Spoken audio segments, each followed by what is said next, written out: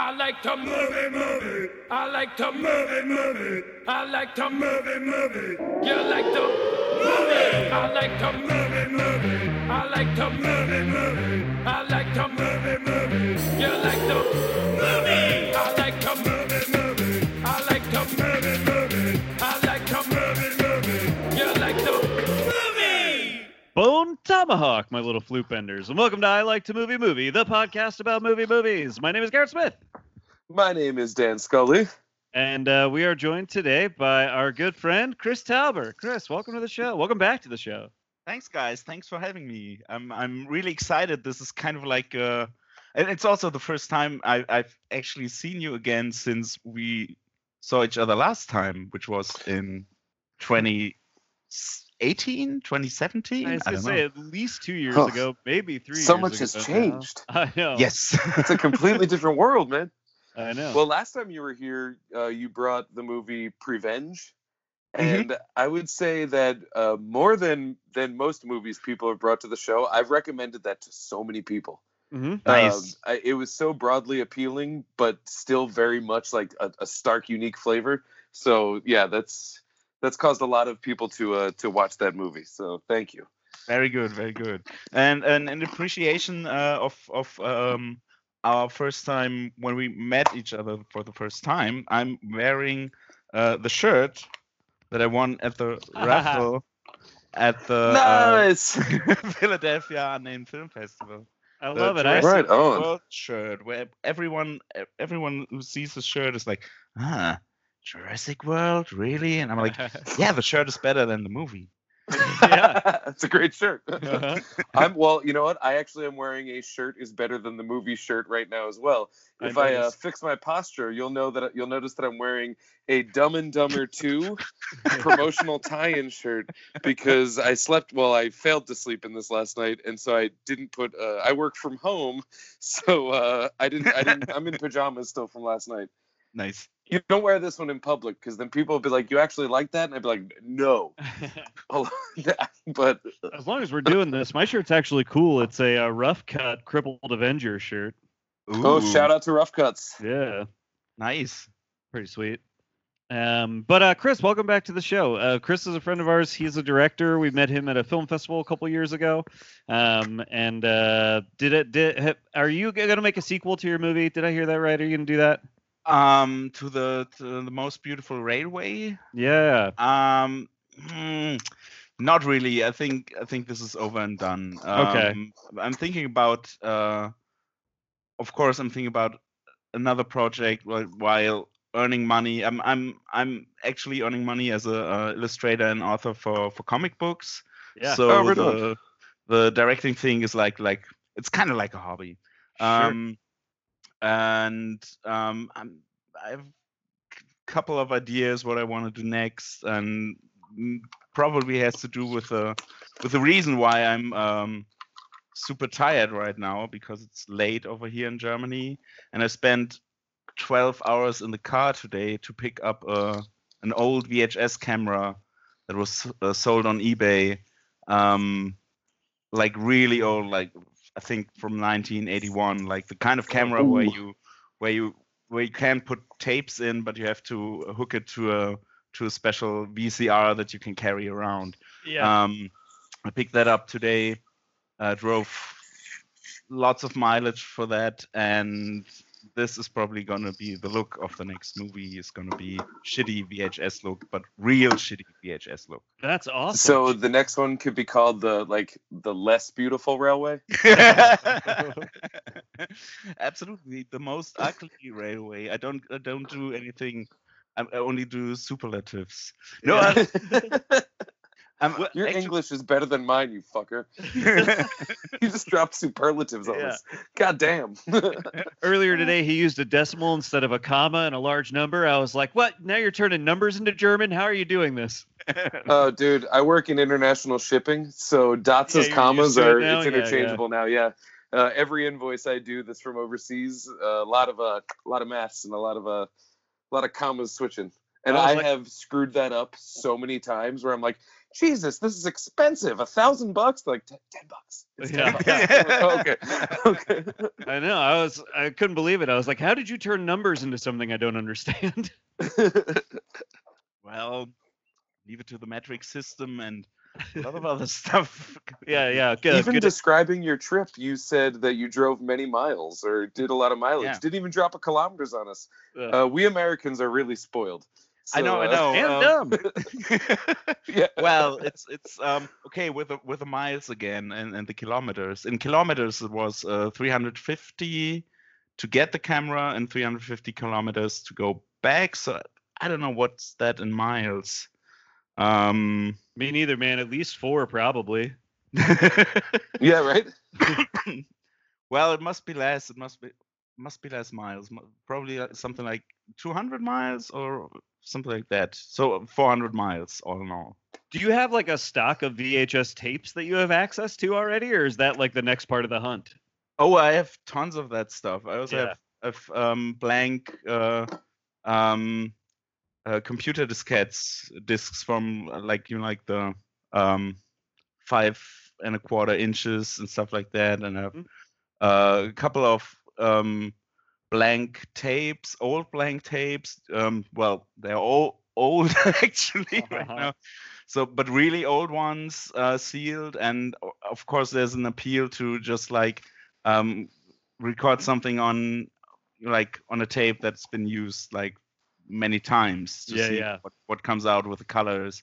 Probably doesn't make any sense to rely on the sound with these cameras. Have to do sound extra, so that's not really an issue there. But for the colors, I think, probably gonna toy around with the already often used tapes. So That's I pretty remember cool, as a kid, my dad came home, and so this would have been late 80s. He came home with like the shoulder-mounted camcorder. I probably shouldn't say this, but he used to rent movies, and then he rigged it up some way that he would like pirate them off of that. Right. Yeah. But yeah, and because of that, it took me so long in my life to not understand that sound could be recorded separately. Because I remember watching music videos when I was like 8 or 9 and just being like, I guess they have to play it perfect every time if it sounds exactly like it is on the radio. And I didn't get the idea of multi-tracks and, sound being recorded separately. And it's all based on an old VHS camcorder. That's where my misinformation came from. I thought I knew everything. Magic toy, like totally deceiving, but so much more to look at when someone's using that camera than when you're holding up your phone. Yeah. That's true. So when I was in I think middle school, my friends and I made movies together using one of those shoulder mounted, you just load a whole VHS right into the side of it, And so then, and then we had to have 2 VCR because we wanted to put background music in our movie or what, you know what I mean? So we would have, you'd use 2 VCRs and you would kind of that's how you would edit is you'd record a little bit and then whatever, and then you'd have to I forget how we did it, but we had to rid one VCR into the other so that you could you could use sound from one thing and put it into the sound of your it was it was kind of fun that in order to just make a little 5-minute short film together, we had to I don't know, MacGyver a way to produce it. Did you were guerrilla filmmaking? Yeah, it was. I mean, that was part of the appeal. I think was the having to figure that part of it out. I remember I had an SVHS camera, which was the mini tapes. Yeah. And then you would put them into an adapter that would expand it out to put in your VCR. And I remember we were shooting a thing where we had to, we had a car parked in front of my house and we would just sit in it and pretend we were driving. And so it was like a road movie sort of thing. So for any establishing shot of a new location, we would just put on a movie on my TV and then just hold the camera up and film the establishing shot. Just, be it just, camera opens on a field. We'd hit that and then pause it and then run back out to the car. And it was so janky, but the heart was there. Yeah, shooting in chronological order was very important. Right. These first steps. Yeah, there's a real appeal to that. But I assume that your plan would be to shoot it that way, but load that footage digitally and then edit that way and stuff. Yes, of course. Yeah. Though I don't know. Maybe I find someone. I've been working on one on a music video with the real professional camera guy, and he's totally into this. Like he's a camera geek. So Okay. he's just like waiting for me to come over with his camera so he can check it out. And he actually had this camera that I bought. He had this when he was a kid. His dad bought this camera, so it's going to be like some sort of reunion for him. And his wife is an editor, so maybe she'll jump on the train on editing it on some strange VHS editing device from way back when. I don't know. I'm not really sure what we're going to shoot. I have in mind what like life is short, so you should do what you really want to do. And I think what I would really like to do would be a weird courtroom drama, because I love courtroom dramas. I just like everything. So something like this is in my head at the moment, and probably not going to happen before next year, but we'll see. That's cool. Oh, that's incredible. Yeah, I guess like take advantage of this time to plan, right? Like that's like you said, life is short. So like you're stuck inside right now, fucking plan that shit out and film a fucking courtroom drama on VHS when you're done. What about you do a courtroom drama though, and every character in the courtroom is smoking inside in the courtroom? Every single character, and no matter what they're yelling, they all just have like a a dramatic cigarette, with a dramatic most dramatic cigarettes. Yeah, I'm totally down That's for the that. Title. Oh, I like going to be a super expensive movie with all the cigarettes to buy, but we'll have to go cartons. Low budget. Yeah. You'll have to hire somebody to roll cigarettes. They'll just have to sit off camera constantly rolling new cigarettes. You should do it where like every shot starts with somebody dramatically taking a drag off a cigarette. Like no matter how much it ruins the flow of the conversation. Yeah. Every shot starts with and then they say their line. Love it. Even like the old grizzled lawyer will have like the moment where he's just like, I'll put the system on trial. You're out of order. I'm out of order. I did that the backwards way. Yeah. Oh, I love it. Well, I think we should talk about the movie that you brought for this week's show. Yeah. And that is the 1997 James Mangold written and directed cop melodrama, I'd call it. Yeah. Copland. Land of cops. Cop World. Cop World. That's the next one. Cop World, Cop Universe, and then Return to Copland. Return to Copland. So Chris, this was your idea to talk this movie. Would you like to talk a bit about why you chose this? Oh, I suggested it because Garrett asked that we talk about a movie that like an older movie that we all love, and I kind of assumed that both of you guys already know this movie, and since you love movies and movies, and this is definitely I'm just gonna say it, a movie. I just thought, unbelievable, yes. Yeah, we have to talk about Copland. Copland is one of those movies that when I've seen it for the first time, it didn't leave like something. I was pretty young back then and expected something else, and by the time I got older and rewatched it, it grew on me, and then suddenly it was like, bam, this movie is perfect. And I just realized this by growing up. So I think for me it's a very kind of grown-up movie for me. So I think it's interesting that you frame it that way, because I remember when this came out, and I specifically remember, so this came out, I would have been 13 years old, and I remember my dad being like, oh man, that's got everybody I love in it, that looks so good. And I saw it back then with him, and I guess I didn't quite get it, because we both went into it thinking like, this is going to be an explosive, action-packed, right, Stallone, De Niro, like all that, and then it's a slow, until it's not. It's a slow and metered drama, And it wasn't until I revisited it as I fell into hardcore Stallone fandom that I grew to appreciate it as well, which was when I became an adult. That was the moment I became an adult. What I mean to say is once I was an adult, I definitely appreciated what they went for more, and grew to really love it all the same. And Yeah. also it was like the time when it came out was like, I think people are still under the influence of movies like Pulp Fiction, like very violent, very graphic movies, and it had like the cast, and for Stallone it was kind of like a role like for Travolta. People expected kind of like this. So yeah, I think the movie was like way too early for the audience. Okay, when I start stuttering, it's because I'm tired and getting drunk, and it's not my first language. That's all right. Yeah. No, well, you're and I had never seen this before, so this was like my first experience with Copland. And I also remember when it came out. I was 10 when this movie came out, and so I was like too young for, you know what I mean. I do remember that this was just a movie that was coming out, and I remember thinking like, oh, look at that stuffy drama that I'm probably never gonna see. You know what I mean? So you expected the right thing.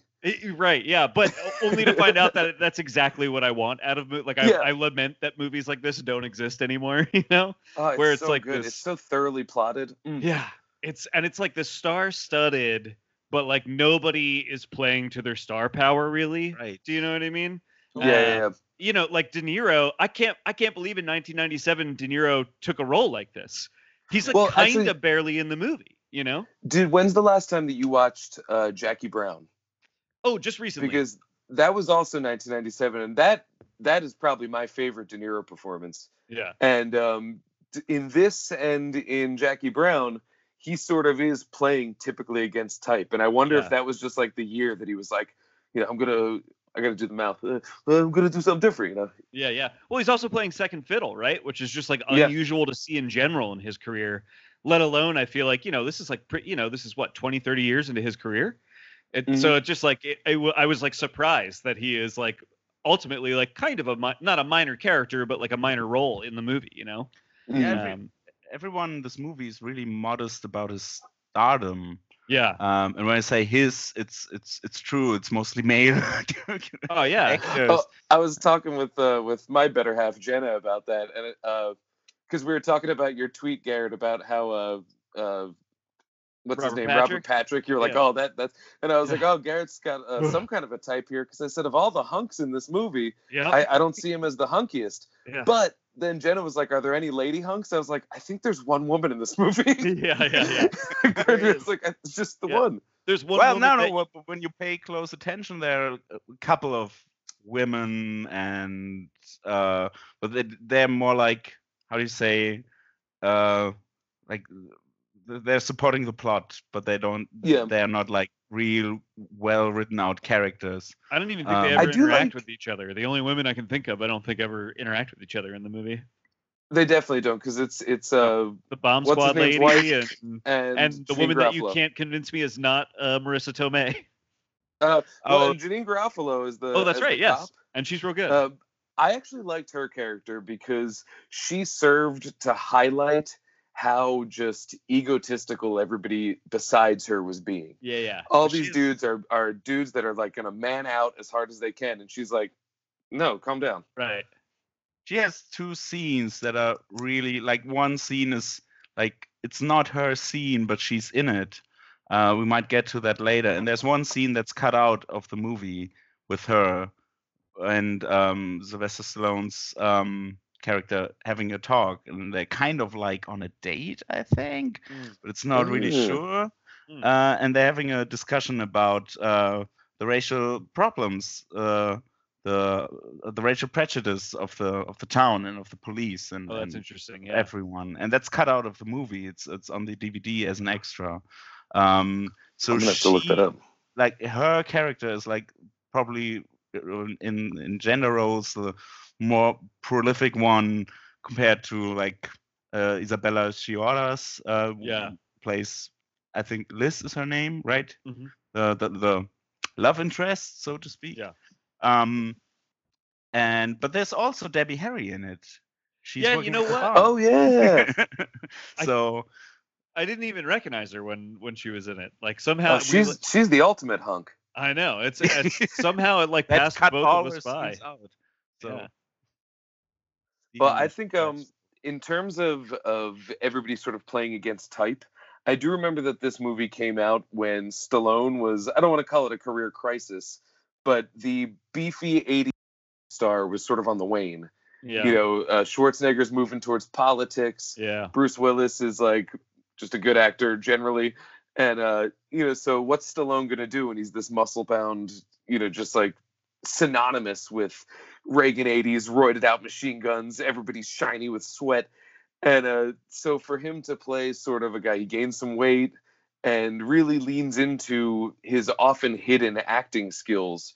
And, you know, he had a couple years where things weren't going too well after that in terms of putting out quality movies. So it didn't work. But in this movie, it does. I really think I commend him for trying something so new. And as someone who's like kind of an innovator in the way that he does his career, that felt like an innovative move where he tried to do something, but like might have pulled the trigger at the wrong time. Well, here's what I'll say about his performance, and I loved him in it. I thought he was like so good, but I feel like what this movie highlights for me is that like the character that he's actually best at playing is like a dimwit. He's very good at playing dim-witted characters. Like this feels like it's not that far off from Rocky or even the way Rambo is depicted in First Blood. Like these sort of, you know, he has this thing where he's like, people say things to him and they kind of bounce off of him. Okay, yeah. Hey, but you can tell they're not actually like hitting him. He's not processing half the things he's like hearing. There's like I feel like there's what I like about his performance is a lot of the times I feel like when people are throwing stuff at him, maybe more so later in the movie when the plot's getting thicker. I see some great acting on Stallone's part in terms of depicting the gears turning. Yeah, oh yeah, he does. You know, like I guess maybe it is something that develops over the movie. Yeah. So like his gears start turning and he's Yeah. Because the thing that's I think so interesting about the performance early in the movie is that it's lacking the gear turns. And the movie, I mean, the story is about why this guy has gotten this way, right? Like he's had this experience why his gears set down. Right, exactly. That has led him to this point in his career. And anyway, so yes, I think it's like, but I do think that that's a thing that he's actually good at and has been good at over his career is this kind of character. And it's interesting that that's the kind of character he's like best at, actually. That's a trick of the script. He's introduced as he's playing at the pinball machine, and he's not the Lethal Weapon 3 pinball machine, right? And he's not introduced as the sheriff right away, right? And Ray Liotta says this thing: there are two kinds of people in the world. Pinball machine people and arcade game or computer game people, and this is great. What do you call it? Not a metaphor, but like an what's a right term for this? It's a theme. A theme, and it's kind of like, for me, it's mysterious because I don't get it. I don't know what a pinball person is and what a computer person is, but probably it means something like Garrett says that he's a bit on the slow side. But later on in the movie, there's this great scene where you see.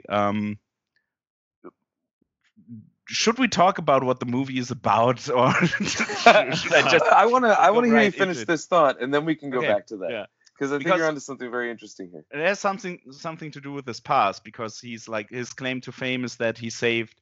He witnessed a car crashing from a bridge into the river, and he reacted and saved the woman or the girl that was in the car, and by that he destroyed his, like, I think his right ear. He ruptured his right eardrum, slamming it against the window to break her out. And he's reminiscing about this at one moment. He says, like, back then he just, like, if this would happen now, he wouldn't act, he wouldn't do anything, and he would just think, would be busy with thinking. So he's he's slow, he's heavy, he's but I don't think that he's really that dim. It's just like I think he's not that interested in all the stuff. He's been dulled. Yeah, he's dull. He's like disconnected. He's He's when we get into it, I have something that I want to say about the whole pinball thing because I think I broke it wide open. Okay, all but right. I think, Chris, that you're probably right. We should talk about what this movie's about because I think that it's kind of thematically resonant to the present day in terms of the idea that cops, although a good force, can be easily corrupted and can easily do things out of self-interest as opposed to out of interest of the law. And that's sort of at the heart of this. Of course, we're going to spoil everyone who's listening because that's what we do here. So we suggest you listen to it. But for the intrepid, this is about a town outside of New York. It's a made-up township. It was Garrison? Garrison, yeah. Yeah, it's not a real place. That water tower was put in after the fact. Yeah. And but this is where I think the rules are only transit cops in New York can live outside of the city. Otherwise, if you're law enforcement, law requires that you live in the city. I forget how this connects to these cops, but there's a bunch of New York cops that live in their own little, I guess you could call it a cop land in northern New Jersey. Yeah, exactly. Yeah, it's basically a town for cops. It's, they have some complicated way of explaining it, but the result is it's this town that is populated almost exclusively by New York police officers. Right. And so by virtue of that, since everybody is above the law, really there is no law. Right. Yeah. They in fact they install this sheriff. The guy they make the sheriff is a guy they intentionally sort of grab to be the sheriff. He's this, as Chris was explaining earlier, this sort of like old town hero or whatever. He rescued this girl, but in doing so, he injured himself. He ruptured his ear, and that prevented him from ever being able to become a quote unquote real cop. So they sort of give him the olive branch of, well, you can be the sheriff of our little cop town. And basically the implicit agreement there is like, you will get to be in charge of nothing because you'll never say anything about anything that happens in this town. We will, as lawmen, we will observe our own law, basically. You know what's crazy? The cop that Stallone is, Freddy. The cop that Freddy is the cop that I feel like in a lot of ways we just need more of. Right. But he's also the cop that we need less of. Like, we don't want a cop that's just going to roll over to corruption, but we do want a cop that wants to help. Right. He cares about his community, right? Like, that's like a thing they make pretty clear. He makes his service personal. Yeah. Yeah. He's, wow. I don't know. I think we're as an audience we're sympathetic with him because he's wounded. Mm-hmm. And he presents himself very vulnerable, which no one else in the movie does, except maybe for the boy Wonder or what's his name, Superboy? Superboy. Superboy. What a great script choice that this movie that's so self-serious, there's a character that everyone just refers to as Superboy the whole time. Right. Oh, you know what, though? I love that, though, because the one guy's Figgy. Yeah. Was that what it was? Or Gilly or something? I forget what it is. Yeah. Figgis, he's Figgy. Yeah. Everybody's kind of got a name, and it speaks to the idea of, like, they are a gang.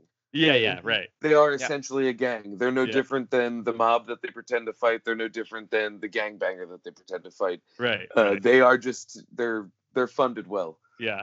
Oh, right. And so then the actual plot of this movie, I really just gave you, like, the setting, basically. That was all the dressing for these cops. A sort of young hotshot cop that's like a rising star or whatever. I forget. He like rescued 8 kids or something. I think it was 4. Yeah, and they were black. Right. Yes. They keep explicitly saying you rescued a bunch of black babies. Like you're bulletproof, basically. Like no one's ever gonna. Everybody will turn a blind eye to you because you're bulletproof now. They call him Superboy. Anyway, this kid, pretty much he does think he hears a gunshot, but very violently kills 2 black guys in a road accident, I guess I would call it. And he's raging drunk. Yes. They make no bones about that. Like he left that bar fucked up. And so he believes he saw a gun and heard a gunshot, and the movie makes explicit, like, I understand why he thinks those things. I don't think he's making it up that he thought he saw a gun and heard a gunshot, Yeah. you know. But and for the setting, all this happens on the bridge. yes, on the from New bridge York from to Garrison. Yes. You know what I want to point out is a Yeah. really smart script choice. And it says everything about the town, you know, without, you know, crazy exposition, is just that when he gets out to the car to drive home, Yeah. you know, it's quite literally just all the other cops just, you good to drive? I'm good to drive. And Yeah. everybody knows he's not good to drive, but who's going to stop him? Right. Mm-hmm. Right. Yeah. I mean, because and a courtesy that it's also explicit Freddy enjoys as well. Yes. Yeah. This is what's the word for that? They just they nothing seen, Well, they nothing exposit spoken, without, whatever. yeah. Yeah. Exactly, yeah. But that, and so this kid, what are they? Superboy. Superboy. You know, he violently kills these two black men, as you said, Chris, on the bridge from New York to Garrison, which I believe they say is the George Washington Bridge.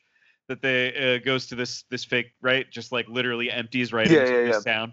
And so and then the movie is about the cops in Garrison trying to cover up this crime, trying to protect the kid. You know, they fake the kid's death.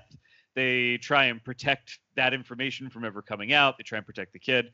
Really, it's because they're also protecting a bunch of other crimes that they have committed over the past, we find out, like 2 to 5, maybe even longer years. And the movie is about Freddy, the town sheriff, waking up to the corruption of this town that he is the sheriff of, and deciding that maybe it's time some justice actually be done. That he's, you know. Yeah, this is intertwined with the incident of Superboy, because the people of Garrison, the cops from, I think it's the 37th precinct or something in New York, they decide first they try to plant a gun in the car of the two young kids. Of all of the guns to plant, that was some It's an poor Uzi, right? planning on your boy's part there, Garrett. Because like they were like, yeah, just get a gun out of the cabinet, we'll plant it on him, and he comes back just like, do you think this one will do, boys? Yeah. You could have gone with a pistol. No, That's but this is on purpose. This is on purpose because they start like the medics that are there. They're like, no, this gun wasn't there before. Yeah, we And already so checked your car. everyone is distracted, and in that time you see Superboy walking to the edge of the bridge, right, and then his uncle also in the police, and probably a big shot because everyone's facing to him saying, Ray, what are we gonna do? Ray, and Ray is Harvey Keitel.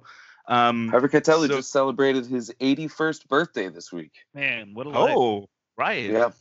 I hope he didn't drove home drunk. Drunk home drive. And in all of this ruckus, they lose track or sight of Superboy. And then all of a sudden, Ray is shouting, he jumped. Yeah. Oh, so, well, that's too bad, but we don't have a problem with a cop killing two innocent black kids anymore, so we're good here. Yeah, this is their of way of course cleaning up the crime, is Right. sort of committing another one, basically. Is Yeah. faking this kid's death. Yeah. Nothing to see here. Everyone move along. I love- The I bad love- cop is dead. Yeah. Yeah. I loved Keitel's performance in that moment. Because he like, you know, for us, it's like this is our first experience with Keitel's character. We really don't have any reason not to trust him, except that we're watching the cops with him do all these untrustworthy things one at a time, right? And then Harvey Keitel. But you can hear, but you can hear it in Keitel's voice and his performance. He just goes, "Oh God, he jumped! Oh God, he jumped!" Yes. Like it's so performative, and so, but in like a he can't even actually convincingly perform it either. Yeah. Oh God, he jumped. God, And we're he all at jumped. home sitting there. We're like, this guy's terrible. He's like some sort of a bad cop. He's like a bad lieutenant or something. Indeed. Nice. The video element allows me to do stupid puns because I can just do this, Yeah. and then you guys will know that I'm being silly. Because if I just said that dry, you'd be like, we gotta hang up on this fucking guy. No, I think that was brilliant. Great. Oh, thanks. I have a line written down. I wrote down a bunch of lines because this script is absolutely fantastic. I think so. And, I mean, Dan, to me, the thing that's so amazing about the script is the way it handles exposition.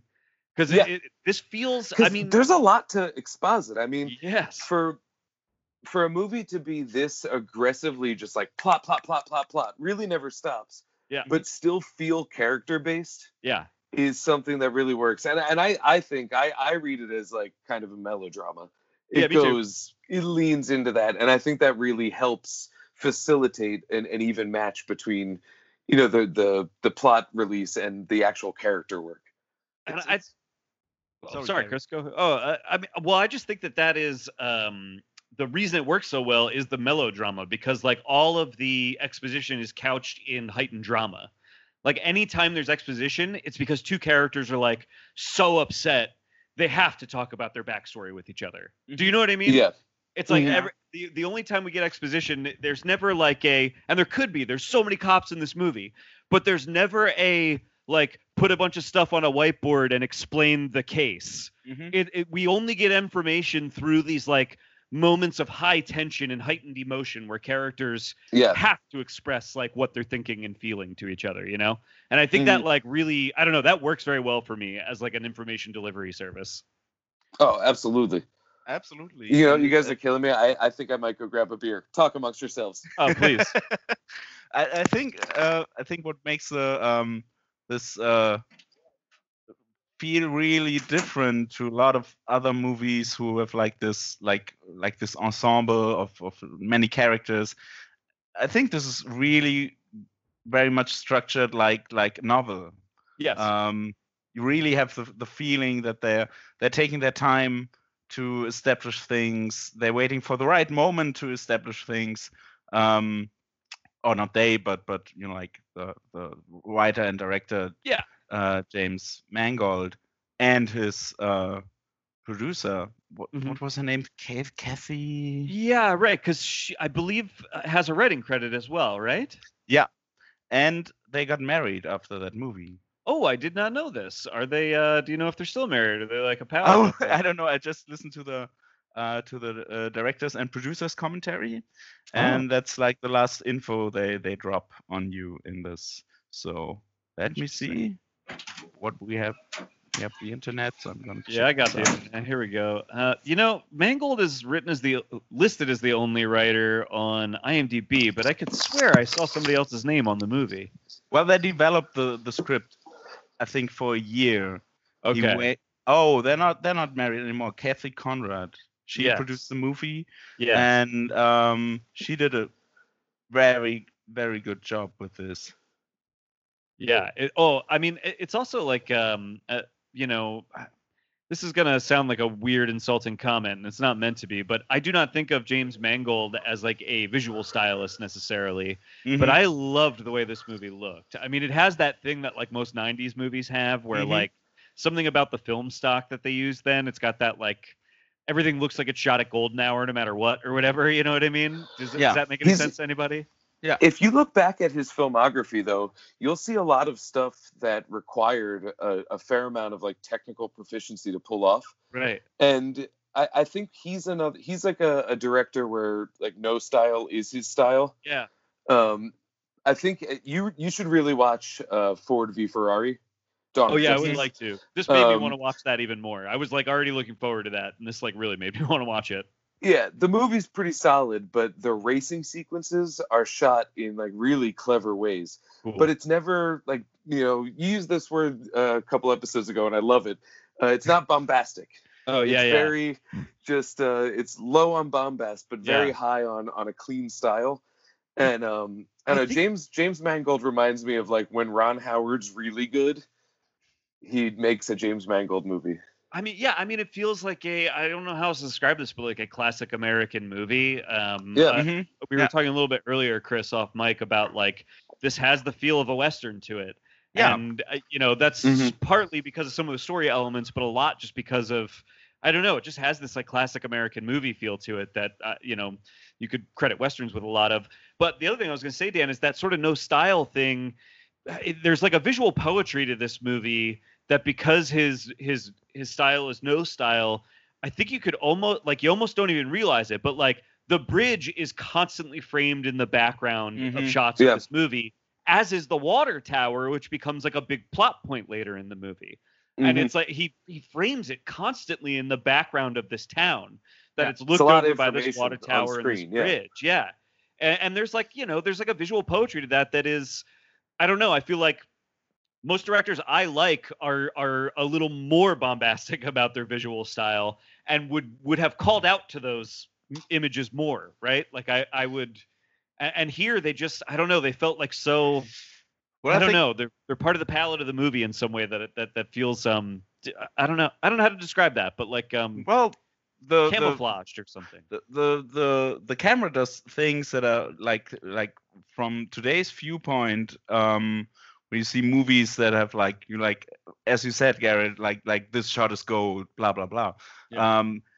The camera is very old school and clever in this movie because it decides on where it stands and what it shows. Like if someone is like filmed, like who is standing where, like the direction of the actors, how are they presented in the picture.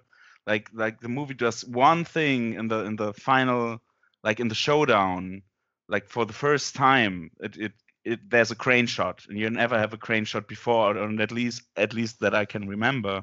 Yeah. And this is like such an intense feeling. It's like a build up to this, and every other camera decision before that is like, do we see Robert De Niro standing up or sitting down? Who's standing? What's the view? So it's very subtle, and in that way, I think more effective than a shot that just says, "Look at this. This looks great." So it goes with the story, it goes with the characters, which is old school and effective, but it's also like very well framed, as you said. Like the information of what is in the picture is all to that. And it really shows you what this town is like, which I think is essential for the idea of a Copland taking hold of this town. Yeah. You have to get a feel for the soul of it. And the way that all of the information is sort of naturalistically included in does a lot of the exposition that we talk about it, moving past. And it makes the Garrison Township feel real. And it's just not a real place at all. If I didn't know it wasn't, I wouldn't know it wasn't. Right, yeah. And it's not like shot in a documentary style fashion to let us feel that it's still a movie. And actually Mangold wanted to do a Western. That was like his first idea for this picture was I want to shoot a Western. And he said, I don't know anything about the life and times of the days and age of the Wild Wild West.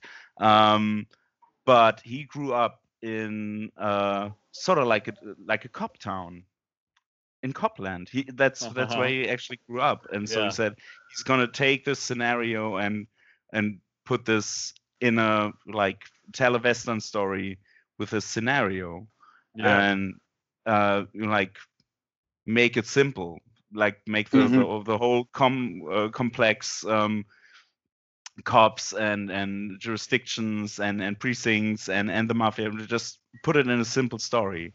So yeah, there's a whole lot of you better get out of town in this movie. That's what this kind of reminded me of in that respect. Chris, have you seen Hell or High Water? Because that had the same sort of Western feeling. I think it built up to the same sort of ending. Because even at the end of this, it has that classic. It does feel very much like a Western, I guess, is all I'm trying to say. And that's true. And I think that's what I meant when we spoke earlier, when I said that this movie is kind of ahead of its time. Because it I got really back to this movie when I watched Logan, and I was really blown away by Logan. I was like, wow, that's the first superhero take that I really dig. It's so good. It's intense. It's also super simple. It's kind of it's different, but you can watch it in a double feature with a movie like Blue Ruin, I think, which just goes for that's a great recommendation.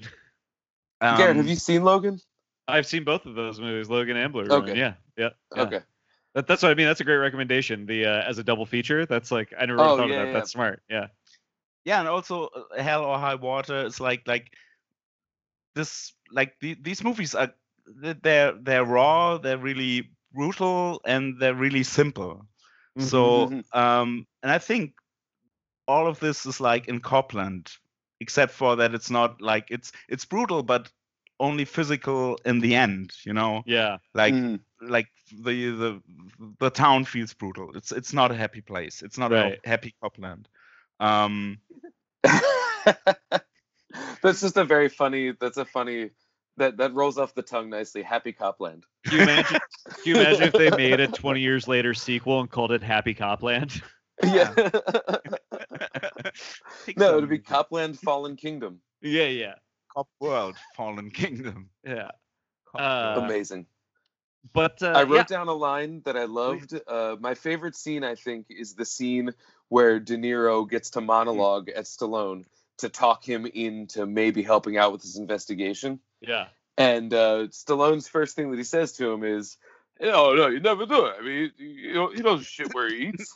Yeah. And De Niro's like, he's like, I have a bathroom in my house, and I use that bathroom.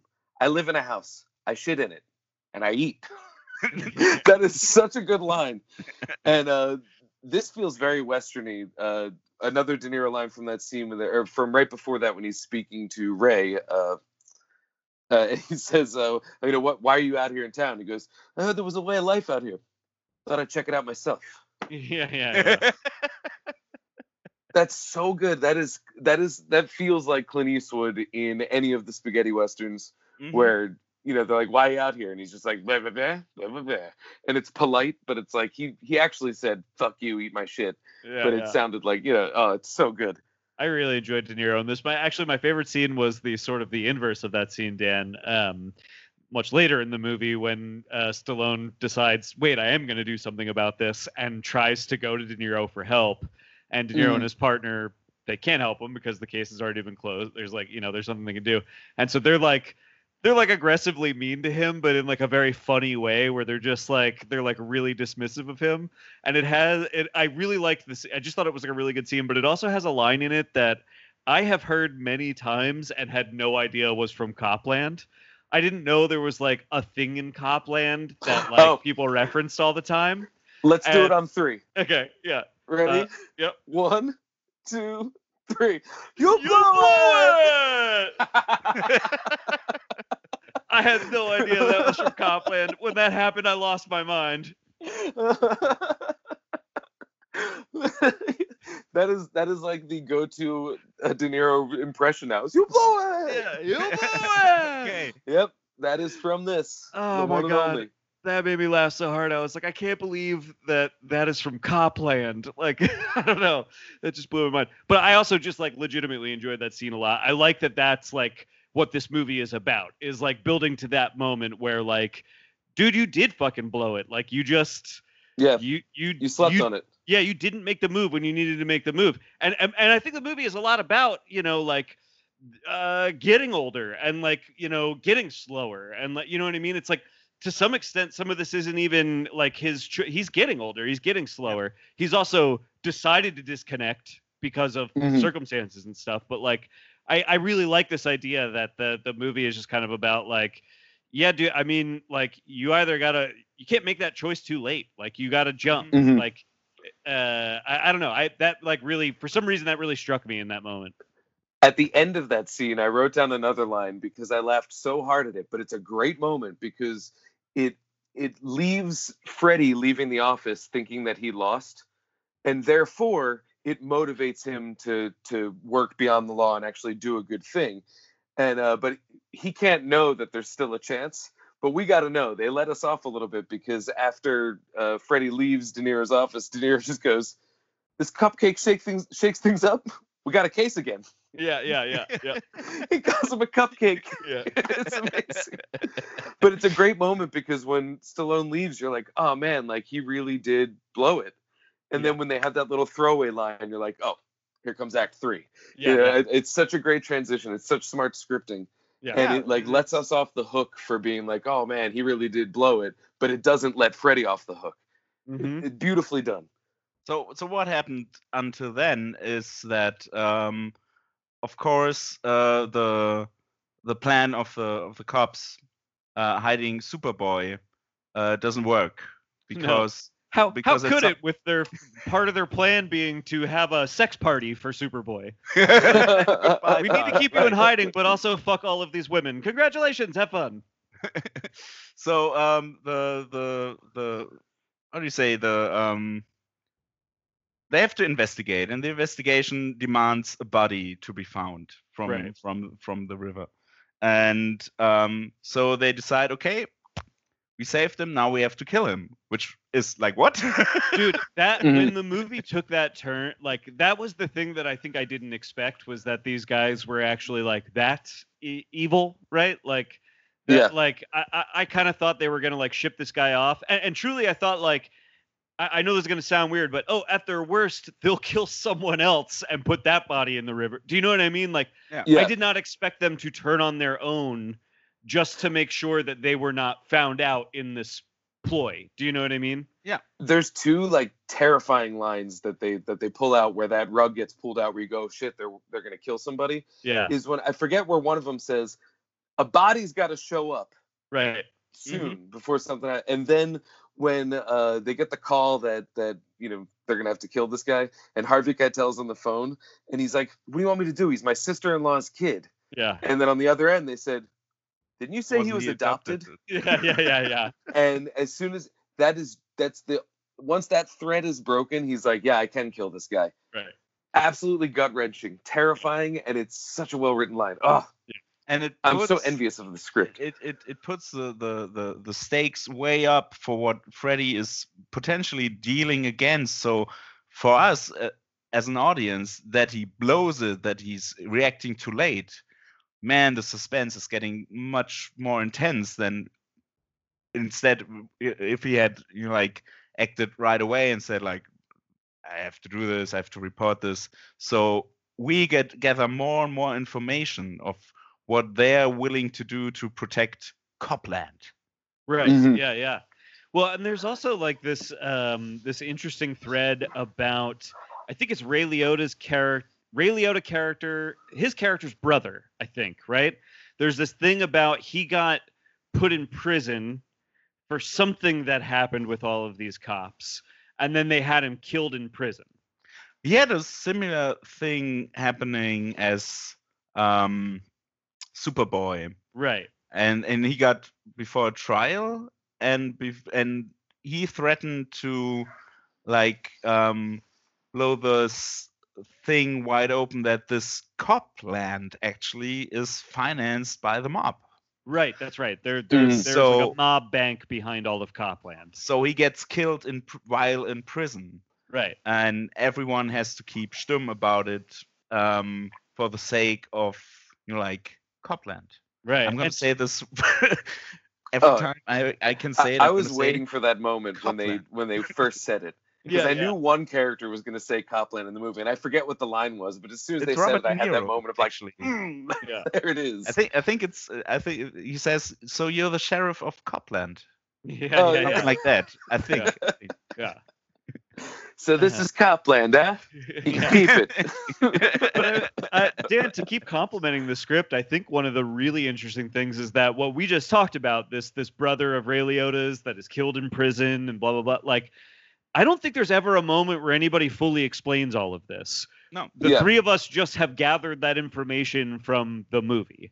The movie sort of pieces. Ray Liotta's like undercover. Right, yeah. You know, and we find out that he has like an undercover girlfriend that everybody resents because you're not supposed to actually fall into relationships while you're undercover. Right. There's a lot going on, and it's all just kind of textured into it. Yeah. Right. By the way, I even kind of got the impression that, is Ray Liotta undercover, or is Ray Liotta undercover because they killed his brother 2 years ago and they need him to keep his mouth shut, so he's just doing cocaine, living like a slob, like just keeping his mouth shut, and they're telling the force we got him undercover. Yeah, he's undercover, but he's running drugs for the mob and taking a little bit off the top. Yeah. So I think you're right. Like, he's branded as undercover, but his day-to-day job is he moves drugs for the mob. Right. I believe. And he Yeah. also looks like he gained 40 pounds for the role as Sylvester Yes. Stallone. Yeah, So- yeah. Yeah, They're both Sylvester Stallone, who apparently did it by eating pancakes. really. That sounds right. That's how I Yeah. did it. Yeah. Can I interest you in a product? They're called Power Pancakes. Listen, I'm gonna bring you in. We're gonna make you a salesman. We're gonna do this. No. Fellas, I'm gonna fetch another beer. Keep at it. Me too. Oh too. yeah. Dan, you're on your own. I'm having a beer. No. We're going to keep this rolling. This Let's is a keep it rolling. I was like, Chris, if you abandon us, I have to stay. No, you think I can't carry this shit by myself? Well, I'm a man who can talk. There was I don't want to go into the pinball allegory just yet, but in terms of this movie being similar to a Western, one of my favorite scenes was the carnival, mhm. where Freddy has to shoot, I believe it was 5 shots out of 6 through the little paper star. Right. That's really good. It's framed like an old Western. It is a little bit of like a, all right, draw kind of thing. It's a ego. Nobody calls me chicken. But what's cool about this is I think it doubles as a moment where Freddy realizes, I actually think I still got it. Yes, it's like he's finding his penis and knows how to use it. Welcome back, Garrett. Would you like us to fill you in on what that means? I was literally about to sit down and be like, oh, I'm so embarrassed everyone saw my basketball shorts. And then I sat down to, it's like he's trying to find his penis. We're talking about the scene where it's straight out of an old Western. It's at the Carnival Shooting Gallery, Yes. where there is a dick measuring contest Yes, there between is. Robert Patrick Between my and boy. between your boy and Yeah. my boy. Yes. And love Stallone. But so then it's a moment where it's a very badass ego driven thing where he like nails 5 out of 6 shots. But like it doubles in this movie as sort of a heart-filled moment where Freddy realizes like, I can still do this Yeah. and I should still do this. Yes. Yeah. It's when he discovers that, like, oh, I could have jumped to react. Like, if Mhm. I had jumped to react, I would have found out all those reflexes. Like, that's just like, that's some intrinsic thing I have. That's not practice. That's not what, you know what I mean? Mhm. And And it leads to that what you said earlier, Chris, the line that we referenced towards the beginning where he says, you know, if I had to save that girl now, I don't Yeah. think I would do it. I would think about it. Yeah, Right. He's stopping. He's that's the moment where he stops thinking and just like acts. And Yeah. it's great that the scene is in it, not for the not it's written and shot like a Western, so it's like it's a really good moment. It's like, okay, he's gonna do something, but also it serves as like for the end, for the shootout. We're not surprised he's a good shot. Right. Yeah, that's Yeah. true. Yeah. Well, Yeah, and it functions for that as well. I think it's worth, if you guys don't mind, can we jump to that ending a little bit? Because I do Of really want course, to but talk then about I need that. a beer. Oh, well, Can I go ahead. talk? Go get a beer. Yeah. I want to mention one other line that I wrote down that I thought Yes. was so funny because it kind of plays. It's the one line that I think isn't meant to be funny, but Okay. really, really made me laugh. Okay. And it was just because I think it went melodrama just like a skosh too far Sure. when he's having a moment with the love interest, Yeah. and he puts on I forget what is he listening to Springsteen at this point? I forget. He puts on a record, Yeah. and she's like, you know, you can get this on CD in stereo, and he goes, it wouldn't matter to me, and then she goes, oh right. Like, Oh, we have to come back to this him being like, but we get to this right now when we talk about the end. Yes. yeah, Like the he's metaphor deaf in of one the ear. scene. Right. Yeah. But I just like that was a moment that I don't think was supposed to be so funny, and it Yeah. just killed me I- because first off, that's not how stereo works. He could still sense that it's coming from a different area of the room. Like stereo would still function rather nicely for him, if not a complete experience, certainly an enhanced one. And I don't know. I felt like if there was some sort of thematic bridge trying to be tied there that it didn't meet, and it just felt like a total moment of her being like stereo and him being like, "Rude, I have one ear." Her being like, "Ooh," it felt very strange like that. I ran that back like 10 times. I don't know if that was Jenny in to show her. I don't know if that scene was in the theatrical cut, because I think one thing we haven't talked about yet is you guys watched the director's cut and I watched, I think, the theatrical cut, and that doesn't sound familiar to me. I don't know if that scene was in it. It's the scene where they first, start. Uh-huh. I mean, I don't think they do that, but they. Right, yeah. Because I do remember some discussion of his music and records and stuff, but I don't remember that particular moment. He's listening to classic music. Yeah. Which I think is a great way to describe him. We're coming back to this before we go to the shootout. I think we have to sum it up what happens, and then the scene before the shootout, the speech from Harvey Keitel is very important. But the classical music, I think, is beautiful because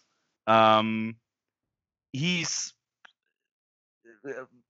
described by this, and like, I don't think that should get some sort of like distinguished taste in music or something like that. But this is something old and true that he likes. Mm-hmm. And this is, like, there's no change in that. And I think this is what his character is up until then, is like this is soothing for him. He listens to music because it's soothing. He doesn't need stereo. He's good with what he's got.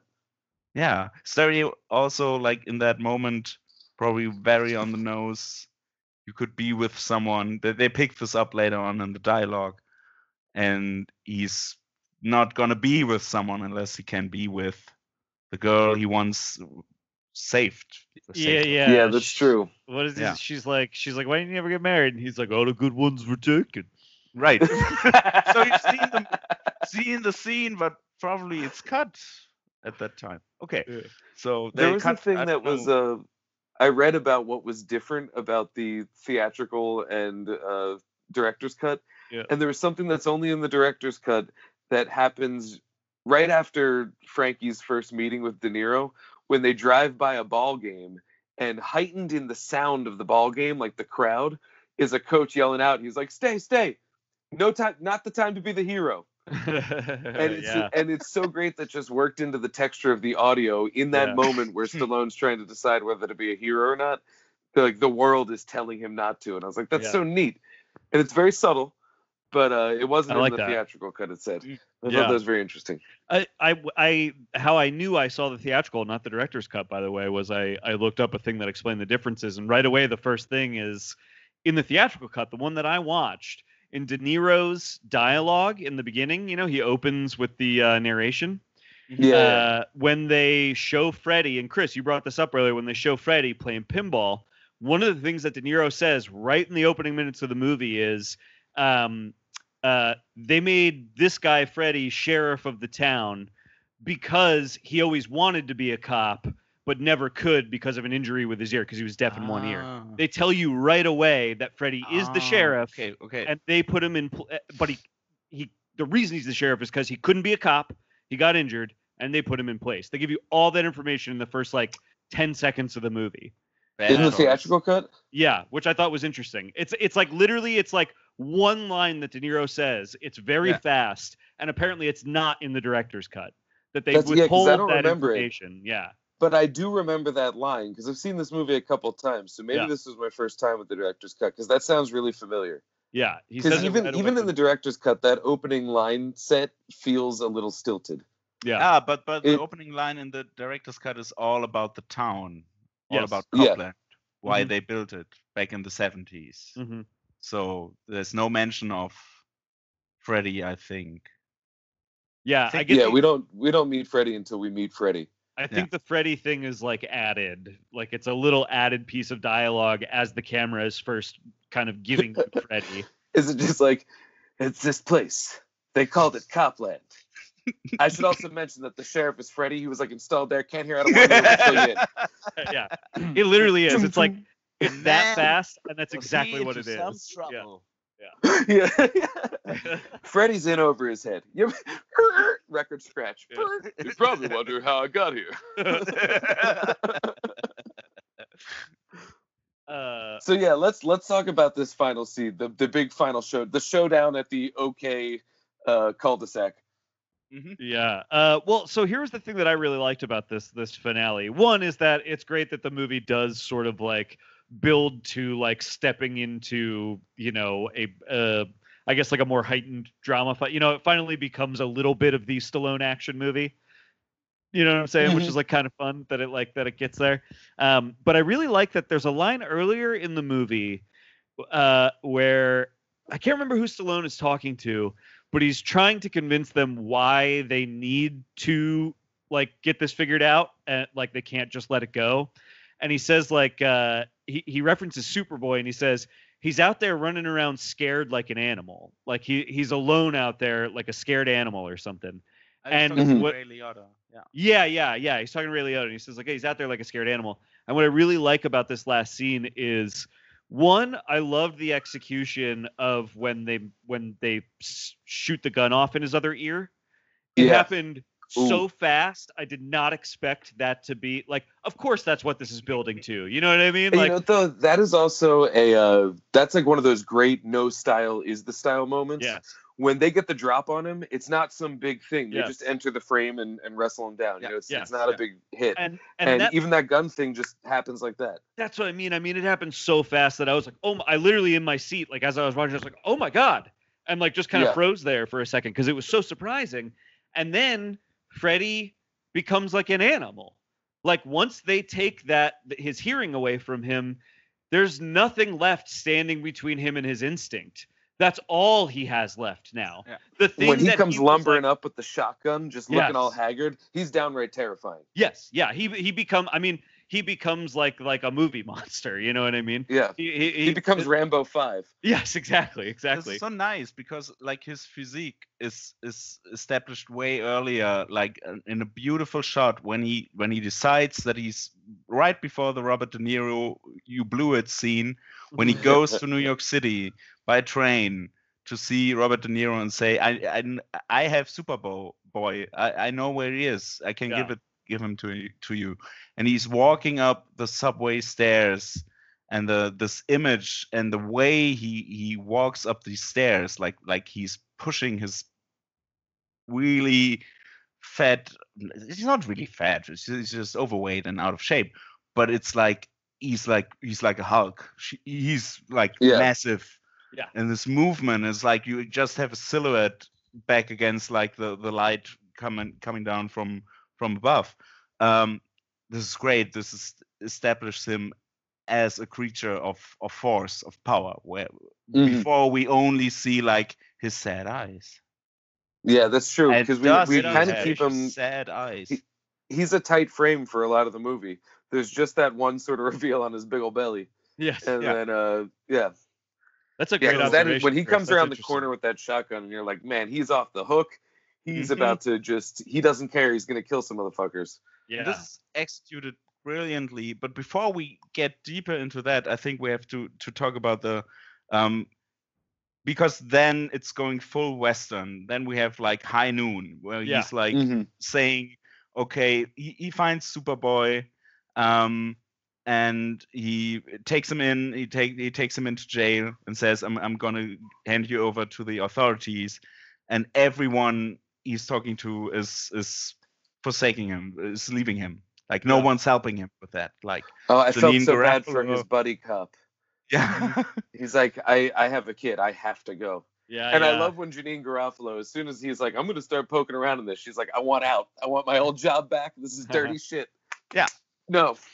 and she's still there. That's like I've just realized that rewatching it this time, she's still in town. Like because when he decides to, he puts Superboy in jail, and he figures he's all on his own, and then he's making a move which is not really smart, but is good for the story.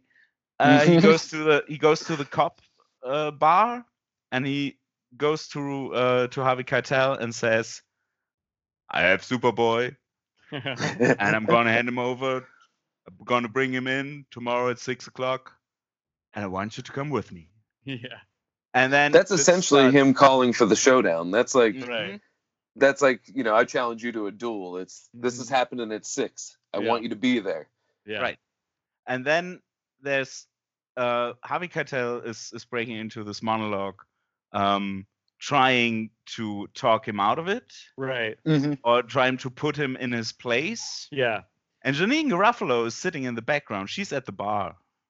She's still there. I didn't So- notice that. So Yeah. his deputy who called it quits is changed the sides. She's with the cops now. Whoa. Interesting. Yeah.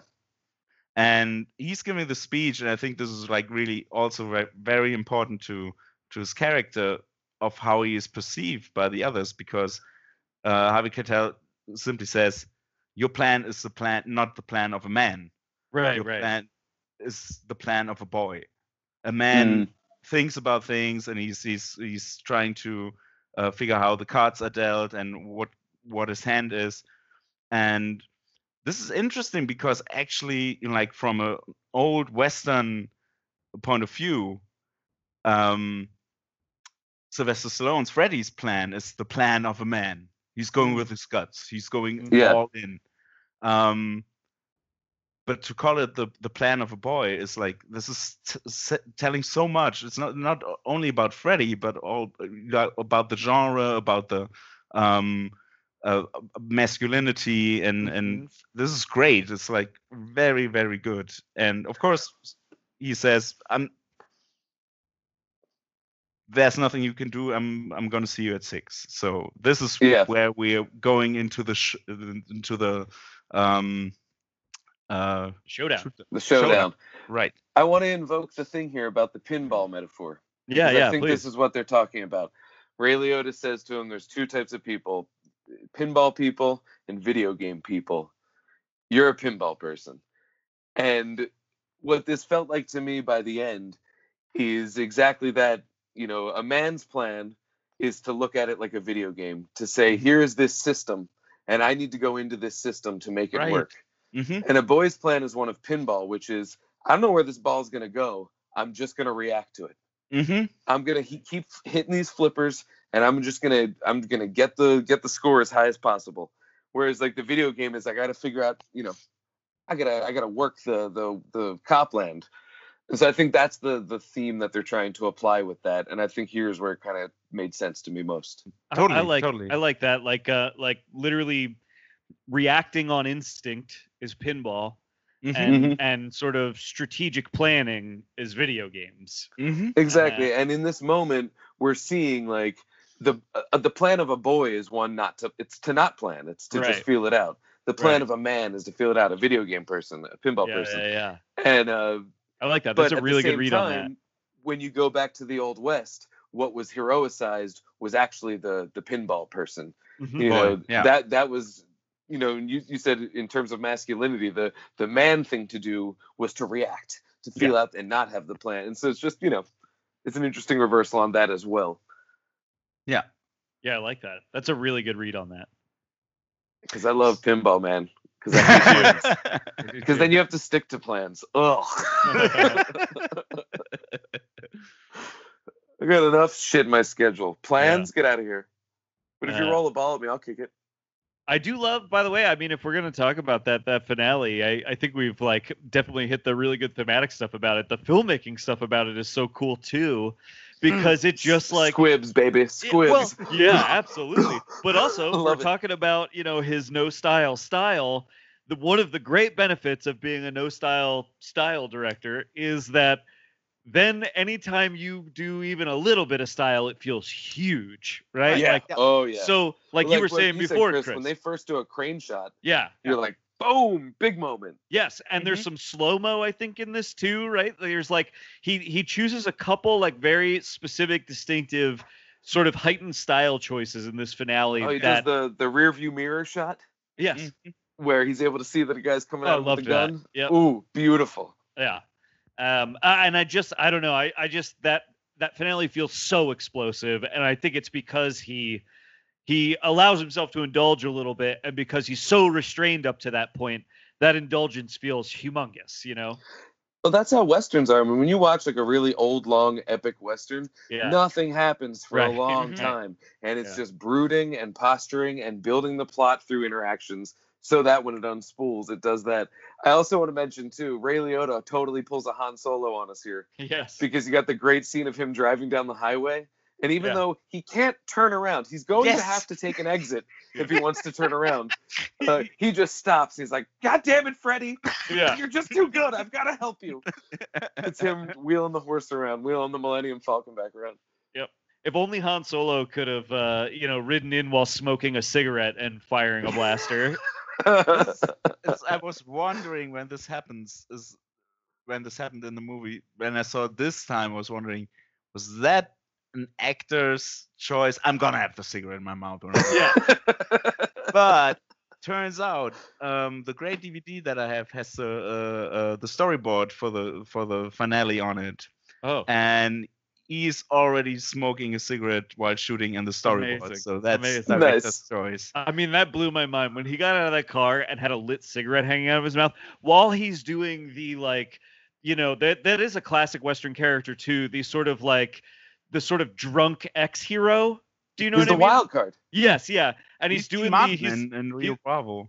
he's like doing that Yes, thing where yeah. like he's limp-wristedly shooting his gun. Do you know what I'm saying? Yeah. He's Yeah, got like yeah. a cigarette hanging out of his mouth, and he's just sort of like it's like, oh, it's awesome. Yeah.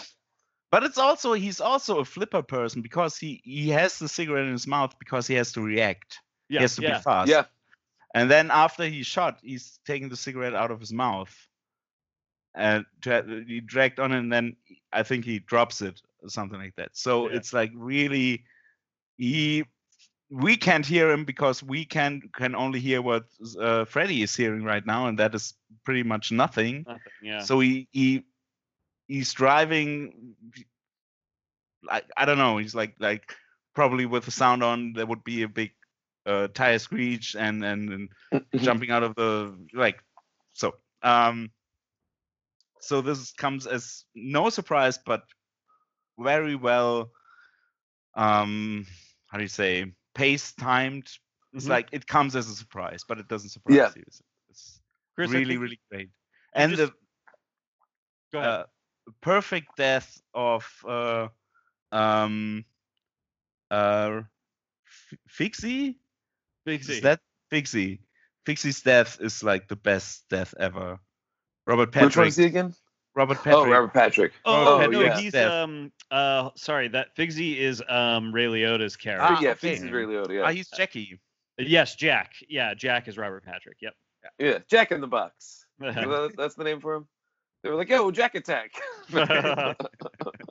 No, that was great because that was probably the closest thing in the movie to a straight up now draw, because he's out of shells in the shotgun and they both have to draw a holster. Yeah. But then Sly blows him the fuck away, and it's awesome. Awesome. The squib is incredible. I love when an actor gets squibbed Yeah. and then they look down at it because they're shocked by the physical trauma in their body and then they die. That doesn't happen in movies anymore because, like John Wick moves a little faster. But that was a staple in 90s actions. Yeah. Was Mhm. "Bruh." Oh man, that took me back and it felt so good to watch. That rules. I loved it. Yeah. There was a shot of like a squib going off on Stallone's like shoulder when he gets like shot in the arm in that scene. It like goes yeah. into slow-mo as a squib goes off, and I was glorious. I love it. It's Oh, incredible. It's so simple, but like the first shot that's meant for him goes straight into the car window and Yeah. shatters, and he shoots, and it's like just one step further and he would have been dead, and this would have been all Mhm. over. So so If much he didn't see the guy in the mirror, he'd have been blown away. That's even before that, I think. Or is it with Yeah, I forget how it's blocked. But yeah, really from moment to moment, he just gets off fast enough. Yeah. right. He just gets the shot off in time or just gets missed. It's a lot of is based on coincidence or just pure luck. So Mhm. I like this a lot because it's, of course, it's like Lady Luck's on the side of the righteous one, so Yes. that's nice. Yeah. That's And it's actually like- beautifully put. And it's like pinball, right? It's like Yeah. sometimes you just get. I mean, Right. you're really just flipping those things, and you just Yeah. sometimes you get lucky, sometimes you don't. Which, by the way, Chris, I think you just taught me that in Germany it's called flipper. It's not Yeah. called. It's not called pinball. It's called flipper. Oh, I said flipper. Yeah, it's called Flipper. Oh, in- interesting. in Germany. yeah. I Love was it. in Denver a couple years back, and there was a bar there that was just all crazy pinball machines. Oh, nice. And it was like a dive bar otherwise. I mean, it was just like $3 beers. It was really shitty. You could smoke inside. Mhm. And the one I played for like 3 hours, they had a Ghostbusters pinball. Oh, And let me tell you, it was but like not just because of the brand recognition, it was like a good pinball. I must have spent $10 on that thing just popping quarters in and playing. It was so much fun. That is the best pinball I've ever played. Love it. If you see the The- Ghostbusters machine, break $1 and do it. All It's right. so worth it. I can really recommend, and that's really nice. Not to Robert Patrick, the bar where I grew up in. They had a Terminator 2 pinball machine, and the Terminator 2 Ooh. pinball machine it's for me, it's like the best ever. But I haven't played that many others to be honest. The one in the movie at the beginning that Freddy's playing is the Lethal Weapon 3 pinball It's so machine. funny. Yeah, It's a real machine, yeah. that's hilarious. I kind of like pinball, guys. It's like Yeah. a thing Oh, I I know do a little too. bit about. Oh, you know what I want to look up as we maybe kind of wrap up some thoughts on the movie is I want to see who did the score because I really liked the score to this movie as well. All right, while you look that up, I'm gonna read the one line that I have written down that I didn't get to read yet. Yeah, please. And it's when Ray Liotta's trying to talk Stallone out of doing it. And he goes, being right is not a bulletproof vest, Freddy. Oh, that Oh, was a nice. great Yes. line. Good. I loved that line. But he's Really like looking, he's frames that he's looking like just over the viewer's shoulder. So Mhm. you're almost getting looked directly at by Ray Liotta's iconic eyes. And when he delivers that line, you're like, yeah, he could fucking die. And Ray Liotta's right. And the only reason Ray Liotta's still alive is because he's right about this kind of thing. yeah, yeah. Mhm. And man, I loved that line. This is so full of them. I felt a whole note. I agree with you. The script was so good. I can't believe I didn't guess this. By the way, Howard Shore did the score to this. Of course, Oh, of it's course. like of course a Howard Shore score, and it's very good. I like really like the theme in particular. I thought Yep. was like really really good. Yeah, I think it is very of like every score now sounds like a Hans Zimmer score now. Everybody's ticka ticka ticka ticka ticka ticka ticka. Back in the '90s, it was like there was horns and Yes. it was more sweeping music. And I think Horner's very much a. We lost him recently, didn't we?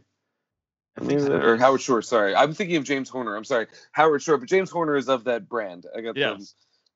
I forgot let to me mention see. There's a really goofy line when De Niro's first trying to talk Stallone into taking the mission, and I forget how he frames it, but he's talking about he's like, my loyalty for all of these guys is a fog, but through this fog, I see an island.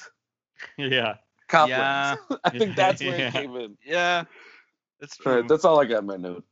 I have one more thing to say before we sum it up. Just and so, that's- just so everyone's aware, Howard Shore's still alive. He's still with us, thank kicking it. God, kicking it. Howard. I hope you're doing good, and I recommend when you're having a birthday party, don't drink and drive. He looks to be 74, 75. I think I have that right. If I'm doing the math right here. Still a Ooh, young guy. maybe don't drive at all. There's this one thing, and I wouldn't have noticed it if it wasn't for the directors for the commentary, and that's one of the reasons why I love DVDs and Blu-rays, because sometimes they come with great commentary. The commentary is not that super interesting on Copland, but the one thing that I totally missed is in the shootout when Stallone drops and falls back against the car that's parked in the garage driveway. He's making a huge dent into the car with his body, and it's not on purpose. It's just it's a regular car. It's not a trick. It's he's making, just by falling into the door, there's a huge dent in it, and that's Stallone's a fucking rock, man. yeah. I wouldn't have noticed this if it wasn't for the commentary that I've watched, and heard, listened to today for the first time. That's so funny. That's fantastic. So look out for DVDs and Blu-rays. I can only it's worth it. I spend a lot of money on Blu-rays recently, and I've seen a lot of movies. I think if I had streamed them, I would have stopped watching them like after 10 minutes. Yeah. But on a DVD and Blu-ray, I'm like, man, I'm into it. I'm just gonna watch the shit out of this. It's great. It's wonderful. It's crap. So I think that's correct. I'm between physical media players at the moment, and I miss the event of putting on a DVD or a Blu-ray. Yeah, I've started buying physical media again, and I love it. I love being able to pull something off my shelf and watch it. I don't know why that's such a different experience, but I love it. It's so much better. Yeah. I have a piece of trivia about this movie that initially Ray Liotta and Stallone were auditioning and interested in opposite roles. And I think if you try and picture that movie with Stallone as the coked out maniac and Ray Liotta as the sympathetic do-gooder, it's interesting, but I'm glad it worked out the way it did. Yeah, totally. Agreed. I think it could be done, but it would be different. Yeah. I think it would be less being right's not a bulletproof vest. It'd be, being right is not a bulletproof vest, friend. It would be that, Yeah. It would have that sort of a, you'd be like, no, I gotta do it. I gotta save the day. Woo! Yeah. I gotta do it for me. I gotta do it for me. I gotta do it for Karen. How about director Peter Berg having a nice chunky little role in this one? Yeah. I like Peter Berg sometimes as a director, but I always like him when he shows up and stuff. Yes, agreed. That's a very good assessment of him. Yeah. He has that horrifying scene on the antenna. Yeah. That was cold as hell and visceral, the way the pool of blood came out. Ooh, that got me. Yeah. Absolutely stunning cast in the whole movie. Like, the guy who kills him is Method Man, right? Mm-hmm. I thought that's who that was. It took me a minute. I was like, I think that's him, but I wasn't sure. You know, it's funny. My first thought was, is that Cheese from The Wire? And I was like, oh, wait, no, Method Man. Method Man, yeah. And I mean, it is Cheese from The Wire, but that's who I think first. My hip-hop cred isn't as strong as it could be. And, yeah, I mean, the cast is crazy. Like, I don't know. Every 2 minutes, I was like, oh, this person's in this movie? What the hell? Oh, yeah. But boy, yeah, Robert Patrick with a mustache. I had a sexual awakening while watching this movie. I could not believe it. I was like, holy hell, I didn't realize I had such a distinct type, but apparently I do. This guy's incredible. Well, as I said on Twitter, I've got some late stage X-Files episodes that you will just go bananas for. Apparently I'm in. Every time the camera slowly pitched in on him and he was smoking a cigarette and saying something real aggravated to somebody, I was like, say it directly to me. Just look me in the eyes and say that. Hilarious. Ooh, excuse me. Yeah, I love this movie. I'm so glad I think that this is the best Stallone performance that I know of. Mm-hmm. I would agree with that. He's very good in this. It's the best I've seen him, and I think that he knows what he's doing and he's playing to his strengths. Yeah, I think that's actually really what it comes down to. Is it's a role that's suited to strengths that he doesn't always get to show. I agree, and he shows them here, and it's he works so much better as a schlubby do-gooder than he does as a screaming soldier. It's just. I totally agree. I mean, that's why I said this reminded me a little bit of First Blood, where he is more of a sympathetic character that's put into extreme circumstances, right? I really like him as this Rocky's kind of an idiot. Yeah, exactly. That's the whole thing. Rocky's just kind of dumb, but he's got the strongest heart in the world and he wants to do good. Yeah. And I agree that this character's smarter than Rocky, but there's a similar sort of I don't know. See, he seems slower than the world around him, and that's not to say that this character is slow in the way that Rocky might be, but he definitely is slower than the world around him. He's slower than the world around him by choice. Yes, yeah, that's what I mean. In this movie, he's broken down a little bit to the point that he's slowed down in a way that the world is not. And he's kind of like Rocky after everyone told him to shut up. I think he's got a big and strong heart, Freddy. But the way he reacts to all the shit that is laid on him, even when someone tells him like, "No, I'm not gonna help you," or even with Harvey Keitel at the end really insulting him, like he's insulted over all of the movie, and he just, you know what? He's not taking it like a boy, because a boy would just like scream and say that's unfair and how you're treating me. He's actually taking it like in a classic sense of masculinity, like a man. He's just That's true. And in that moment too is when Harvey Keitel sort of becomes a boy. Right. Because when he realizes that his typical sales speech isn't gonna take, he starts to get petulant about it and starts to, appeal to the whole man boy thing. There's nothing I could say. Yeah. Right. Yeah. I'm taking him at 6. I really like you to be there. Yeah. I think you should be there. Yeah, I just thought we could all go in together. It's a good couch. We got a cup and Link. It's a couple turtles. I want to kiss you. You kiss me back if you want to. Remember that in Rocky when he's just like a little too little pushy there, Rock. I know you're the champ and all, but not yet. Yeah. So then you're a huge Sylvester Stallone fan. Oh yeah. Elaborate. Oh. I love the Rocky movies. See, you got him back there. He's hanging out with Lennon, and no, I just he's a goofball and he's weird. But that's what I love about Stallone, is that he is 100% of his career always gives his best, no matter what the role is. He's always giving 100%. He's always succeeding pretty much on his own terms. I mean, his story of how he got Rocky made is the story of Rocky. It's unbelievable.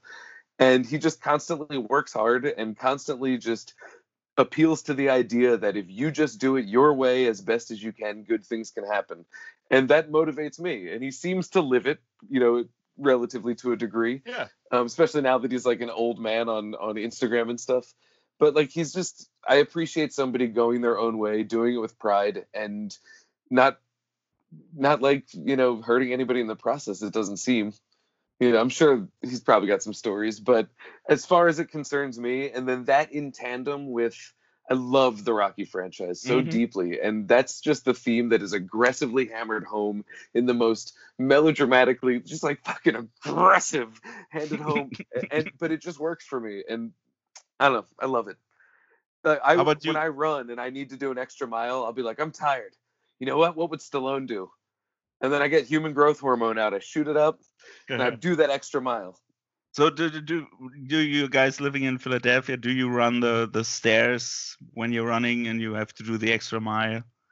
No. Not the stairs. I mean, if I find myself at the stairs, I always run up the stairs and then do that at the top, because I will never be able to not do that. But I live a couple miles away from there, a couple miles too many that I can't end. Okay. Although they do the Rocky Run, which is like a run that you sign up for. It's like a run.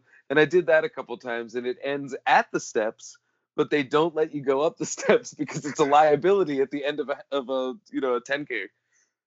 So yeah, that would require me to. But it's cool that we have the steps. That would require me to run in the first place. So I've not ever run the Rocky steps. Dude, I hate running so much, but it's the cheapest exercise. And so it's just like, that's cool. I'll do that. Yeah. And I'll just put on a pack. I fucking hate it. Yeah. I hate it. I hate it. So Garrett. Yeah. What about you and Sylvester Stallone? Oh, I mean, I enjoy Stallone. Like, I like Stallone. I think I'm more of a Schwarzenegger guy, if that's still a feud that is happening. I'm more of a Schwarzenegger guy, but I like Stallone. You know what I mean? Yeah. I actually, one of my favorite movies of Dan and I talk about this all the time. I fucking love Creed, and I think that he is incredible in Creed. And so I have a healthy appreciation for him. We watched First Blood and Rambo, First Blood Part 2 I had never seen either of them. We watched it for the podcast, I think within the last year, right, Dan? And I enjoyed both of those movies. Like I definitely like Stallone, but I'm more of a Schwarzenegger guy. But I grew up a Schwarzenegger guy. I came into Stallone later in life. But Schwarzenegger's the same thing. He's a guy who works hard. Oh yeah. He's laser focused on what he wants. He lifted weights and then covered California. It's insane. And now he's an old guy on Instagram. Yeah. He's also an old guy. No, I love Arnold Schwarzenegger. I really do. I think he's probably not the greatest actor, but he's a better actor than most people take him for. I agree with that. Oh, absolutely. True Lies is a personal favorite, and he's very, very good in True Lies. Yeah. Very charismatic. He gets the joke. He's like, yeah.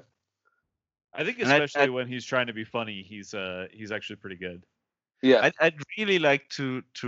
I don't know why no one does that over here in Germany or Austria, to just like get him into a smart indie German movie, because I don't know if you guys seen the one, is it called Prison Break or something like that? Yeah, I know what you're talking about. Yeah. Yeah. There's a scene where Escape Plan. Escape Plan. Yeah. There's a scene where Schwarzenegger is starting to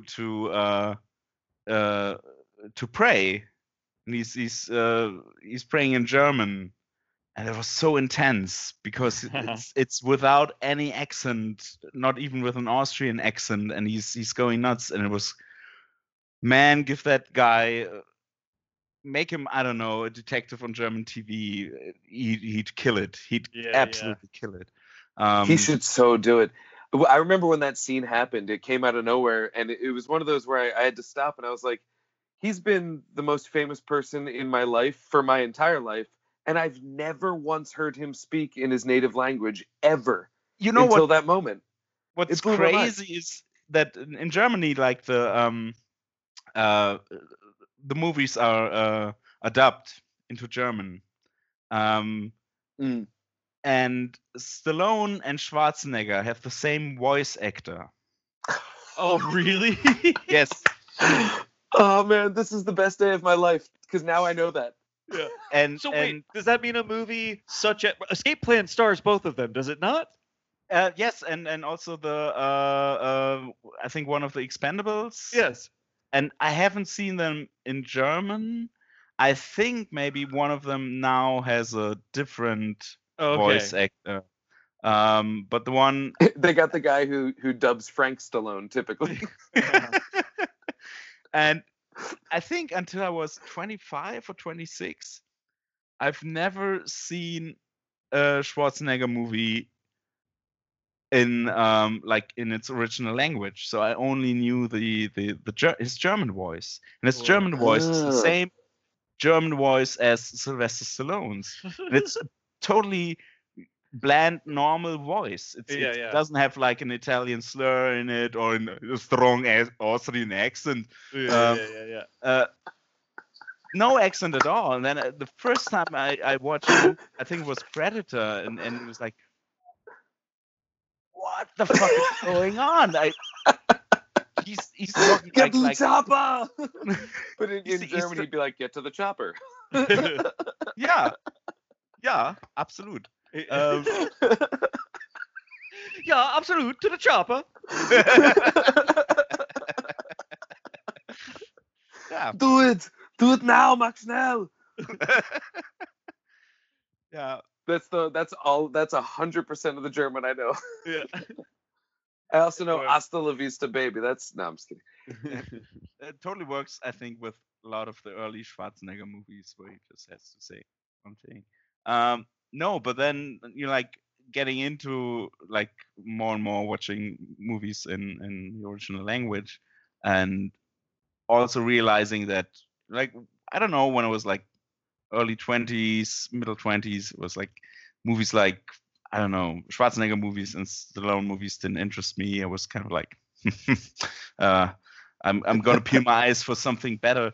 But then realizing, no, these movies are great. They're like really good movies, like Predator, Terminator, and Rocky, and First Blood.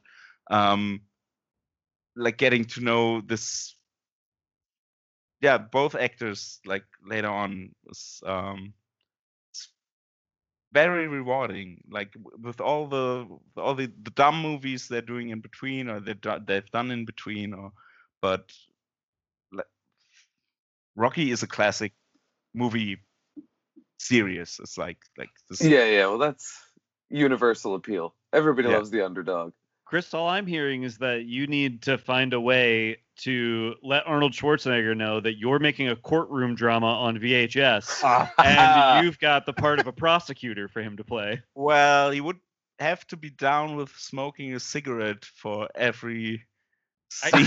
I Well, no, mean, we just got to update it to cigars. 'cause yeah, as he's long always as it's got a cigar and there's a goat next to him, I'm pretty sure he's down. He did a video the other day where he was stretching, and then it was like revealed that it was puppet legs, and he was saw just that. like, I was like, this guy's just still putting out gold. Yeah. Gold. The I'd love to. I'll make You should come to my very no budget courtroom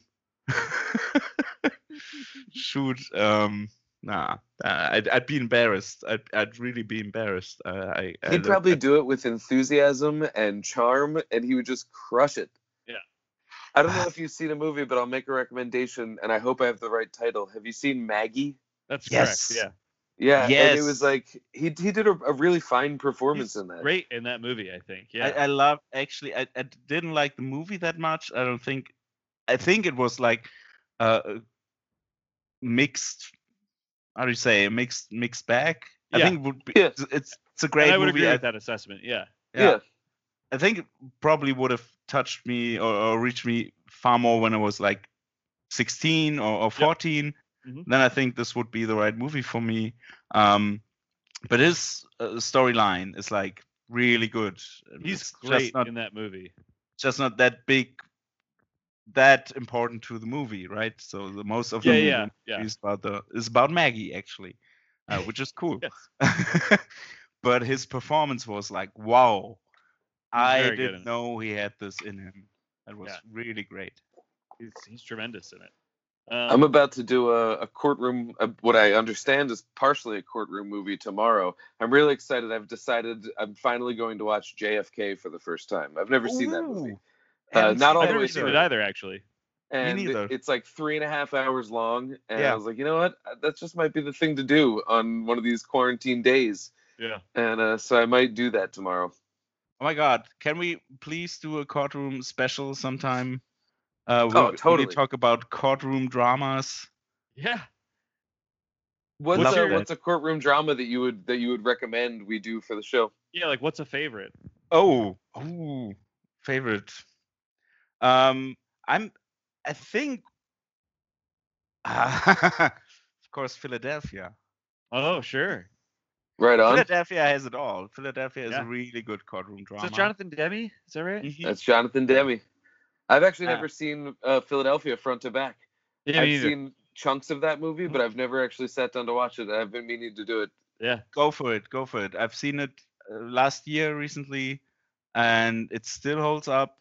It's like in some aspects it might seem dated from today's point of view, Yeah. but I think for back then it's pretty great actually, and it's fantastic actually. Yeah, I know it's widely considered the best, so I would like to watch that. I feel like I've been the doing a 90s lot of homework catch up on quarantine.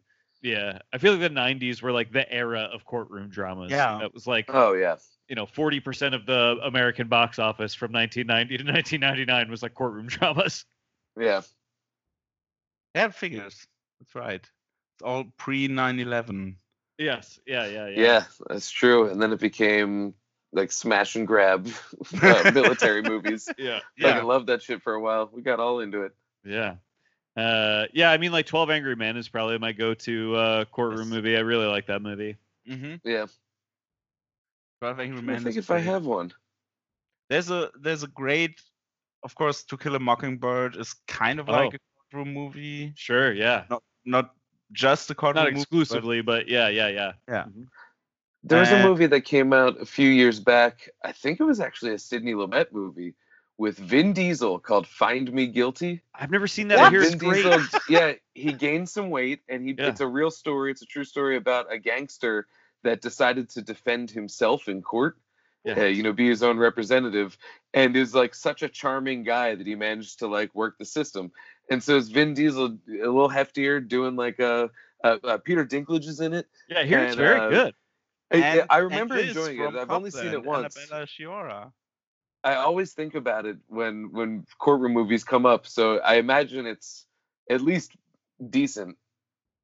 And then there's also a great thing that came out of it because Vin Diesel did so many press interviews where he had to talk about his weight gain. Somebody edited together a supercut of Vin Diesel being like, "Well, I ate a lot of ice cream," just like over and over again at every different talk show. It's amazing. It's so funny. Another really good courtroom drama is I don't like the John Grisham courtroom dramas. They're Okay. I don't know. Pelican Brief. Is that one of his? Yeah, I haven't seen The that Firm. one. But like the later ones, they're really, I don't know, they're really shallow for my taste in courtroom dramas. They're going too easy on the courtroom action. It's all about the like the how do you say? I'm really tired, guys. The stuff they have to do to find out like all the lawyer work. Which yeah, is yeah, all really the lawyer work. investigation. Yeah, and the investigation, and that's all bullshit. It's all like Bureaucracy. yeah, it's kind of like every Matlock episode is better than that. It's really lame. But that one really good courtroom drama is Civil Action with John Travolta. Yes, I saw that on an airplane when I was a kid. That's the right place and time to watch courtroom dramas about like evil corporations destroying the environment. Right, that's what that one's about. Yes, Yeah. I remember that movie. I remember liking that movie. I mean, I think I was like 10, but I remember enjoying that movie. I've never seen it. I'll have to check it out. Yeah, Robert Duvall is playing the evil lawyer, and he's kind of like he's playing it down so much. He's great. He's just like, I'm used to doing this. John Travolta is all like, I'm gonna win this case. I'm gonna save the environment. I'm gonna do good for these people. And there's people sick because of all the stuff they pour in the water, and we're gonna do right. And Robert Duvall is just like, no. That's kind of like his role, and it's great. It's a really good movie, and John Travolta is really good in it. Oh my god! I'm gonna put the whole system on track.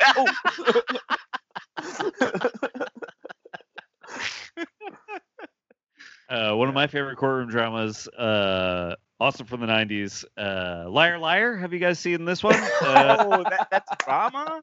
Is it a drama? Yeah, the lawyer can't lie. I've never seen something more dramatic. I just wish that there was like a sequence at the end of Liar Liar where they're like, all right, guys, now that everything's resolved, we've got to address the elephant in the room. So magic is real? Yeah. Magic exists now? Is this a thing? Can we think about what the implications of this? Yeah. And so what we've proved here today is that this entire system is based on lies. Otherwise, this movie doesn't function even at a base level. Yeah. There was what was the never mind. I had a courtroom drama and it escaped me. Like I said, I took an edible, so it's gone. Yeah, I mean that's like not one of my. I feel like I like them when I see them, but it's not. It's fun. You saying it out loud, Chris. I'm like, I never would have thought to be like, you know what I'm going to do today is a deep dive on courtroom drama. I don't even consider that like a genre I should be thinking about. I don't know. Maybe it's because my dad is a lawyer. I don't know. Yeah, I got you. Yeah, but that's great. So please bring if you come back to the show sometime and bring us a courtroom drama. We would love to do that. I'm pretty sure we're gonna find a more. I think all these movies, like 12 Angry Men, is like it's a classic. That's a movie like really worth delving into, but probably finding a more recent courtroom drama, which is not like the courtroom drama like Philadelphia or something. I'm gonna go into my courtroom drama section of my DVD shelf and find something. It's a whole section of your DVD shelf. I love it. If only. I'll put the whole section on trial. Yeah, I love it. You guys wanna close it out here? Wrap her up? Yeah, Wait. man. Let's wrap it up. I loved this is so much Copland, fun. Chris. Thank you for bringing it to the show. It was a very good watch. It's a movie that I probably would not have watched had you not brought it to the show, and I'm very glad that I did. Nice. And I bet you'll watch it again. Yes, I I'm will. gonna- I really enjoyed it. I'm gonna watch it again. That's for sure. I'm pretty glad that it's kind of like one of these movies, like most movies actually, but not nowadays. It's a standalone picture. It's not based on anything. Yeah. It's not setting building a world for a franchise or anything. It's just this story, and it's simple, and it has some truth in it, and it's very well executed. Yeah, I agree. I mean, I just loved it, and I had the same thought as I was watching it. I was like, oh, I mean, I feel like an old man saying this, but it's like we don't make movies like this anymore. Like there are not mid-budget, star-studded movies anymore that are just like This kind is of the kind slow of burn movie- dramas, you know? This is the kind of movie that if someone's like, "Yo, have you seen that?" I'd be like, "Yo, that's a good movie." It's like, that's the way to describe it. There's no way to like sell someone on it. Just be like, "That's a good movie. You should watch that." Yeah. Because I feel like that's the kind of thing that I could recommend to just about anybody. You know, it works. It's a machine. Yeah.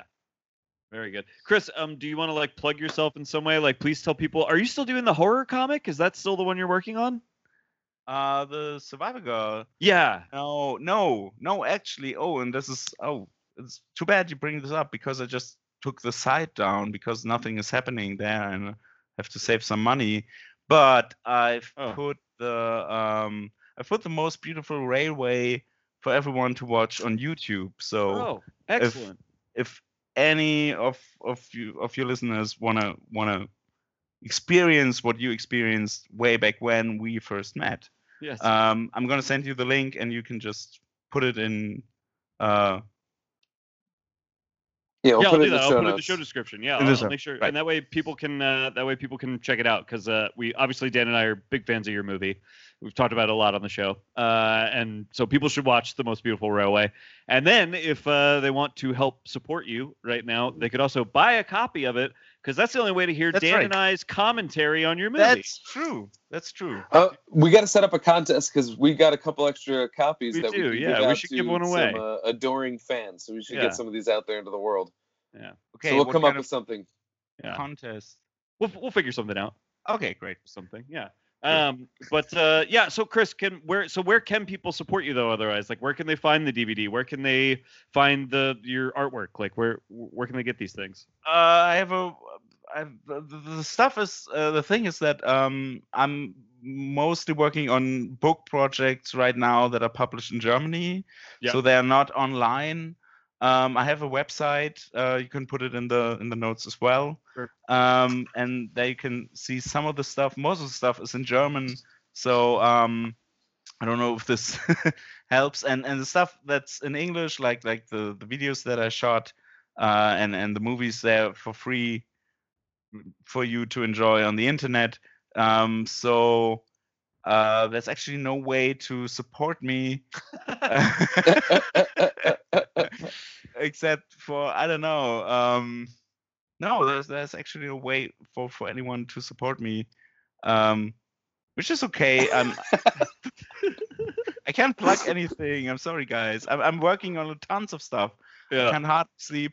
But it's all I don't know. It's all for mostly German market. It's book jobs. Well, we do have worldwide listeners, so there are people all around the world. So if anyone is familiar with the youth detective series, The Three Investigators, which is like an American youth detective series, kind of like the Hardy Boys. Yeah. And it was written by a very interesting author called Robert Arthur. And this franchise was established in the 60s, late 60s. And I found that no one in America really knows about this. It's kind of like second or third fiddle to the Hardy Boys or Nancy Drew. Mm-hmm. But in Germany, the franchise took on like a movement of it on its own, and it's like the biggest thing ever. And I'm happy to be working for this franchise. So I'm coming up with crazy, quirky crime cases for 3 young detectives to solve, and Super cool. I'm turning them into graphic novels. And there are 2 interesting facts, if you like into this kind of stuff, is that back in the day, this was Robert Arthur. He was working for Alfred Hitchcock, and he was an editor on the Alfred Hitchcock Presents book anthologies. And he said he wanted to do like this kind of a thing like the Hardy Boys, because they were there before that. And he asked Alfred Hitchcock if he would mind to be in it as himself. Alfred Hitchcock said, go for it. And so like the first 20 cases or so of the 3 investigators always have Alfred Hitchcock in it. That's so cool. Amazing. And the one thing that I learned when I was doing research to find out if anyone in the States or in the English countries still know the 3 investigators was that I stumbled over a quotation on IMDb by Shane Black, who said he grew up reading these books, and then I watched Monster Squad for the first time. There are so many references to the series in Monster Squad. That's amazing. I wish Shane Black would do like a 3 Investigators movie. But so if Shane Black is listening, I need to consume everything 3 Investigators just so I can understand Monster Squad better, because I grew up on Monster Squad. That's like the best movie ever. Oh, yeah. I want to get the reference. I'm glad we begged you to talk about this, Chris, because this is pretty interesting. I bet we actually have listeners that would be interesed in this. Yeah. Great. So yeah, Monster Squad is a favorite of the show. Yeah, nice. And there's an American movie, Chris, called Mystery Team. Donald Glover was in it when he was younger, and I would say it seems very similar to this premise. Is probably at least somewhat a reference to it. I haven't seen it. I've seen like clips of it on YouTube, and it's definitely it's a spoof on kind of like a mad spoof on the series. Totally. It's and super pretty funny. much I recommend it. Yeah. What a thing to have taken on in multiple cultures. Just the idea of boy detectives. Yeah. He's a detective, but he's a boy. Boy detectives. God damn it, Kowalski, you're a genius. He solves crimes, but he doesn't understand most things about the world yet. The great crazy thing about all of these series, be it Nancy Drew or the Hardy Boys or the 3 Investigators or the Famous 5 from England, Scooby-Doo. They always approach adults, and adults are never reluctant to tell them what's going on. It's always like, yeah, we're detectives. We're like 12 years old and we're detectives. Every adult is like, okay, then I have to tell you that this is really dangerous because that person is threatening me. It's like, it's ridiculous. They're like, but this in every book, every case, it's like this. Yeah, that's so true. That's so funny. That's so funny. Yeah, if a little kid came up to you, it was just like, "Oh, I'm a detective. You want to tell me about this crime that you're investigating?" I'd be like, "Can you? Like, I think you have to leave where we're at. Like, move out of here. Get out of here." This works. This is what the movie Summer of '84 is about. Is that when the kid detectives start investigating, they get murdered. Like that's what happens to child investigators. That's so funny. That makes me like that movie even more now. Yeah. As a subversion of just the boy detectives. Gee golly, swell. Nice. Chris, thank you so much for being here, man. Thanks, guys, for having me, and thanks for spending the first night in Germany to go out with me in my kitchen where I can smoke and drink beer and not go out. You're I welcome. recommend this to everyone to not go crazy and go to the pubs while this really crazy, insane, dangerous virus is going on. If this is a way that movie Agreed. can be helpful to the world, that we just keep people inside listening to us, we're happy to do it. That sounds great. If there are any international listeners that would like to be interviewed, perhaps at a similar time to when we're recording this, so that I don't have to stay up late, but you can stay home from the bars, we'd be happy to offer that service to you. Yeah. Bonus points if you pick a movie. Yes, bonus tomahawks if you pick a movie. I like that. Let's brand that. I wish I had a stamp that I could hit. Yeah.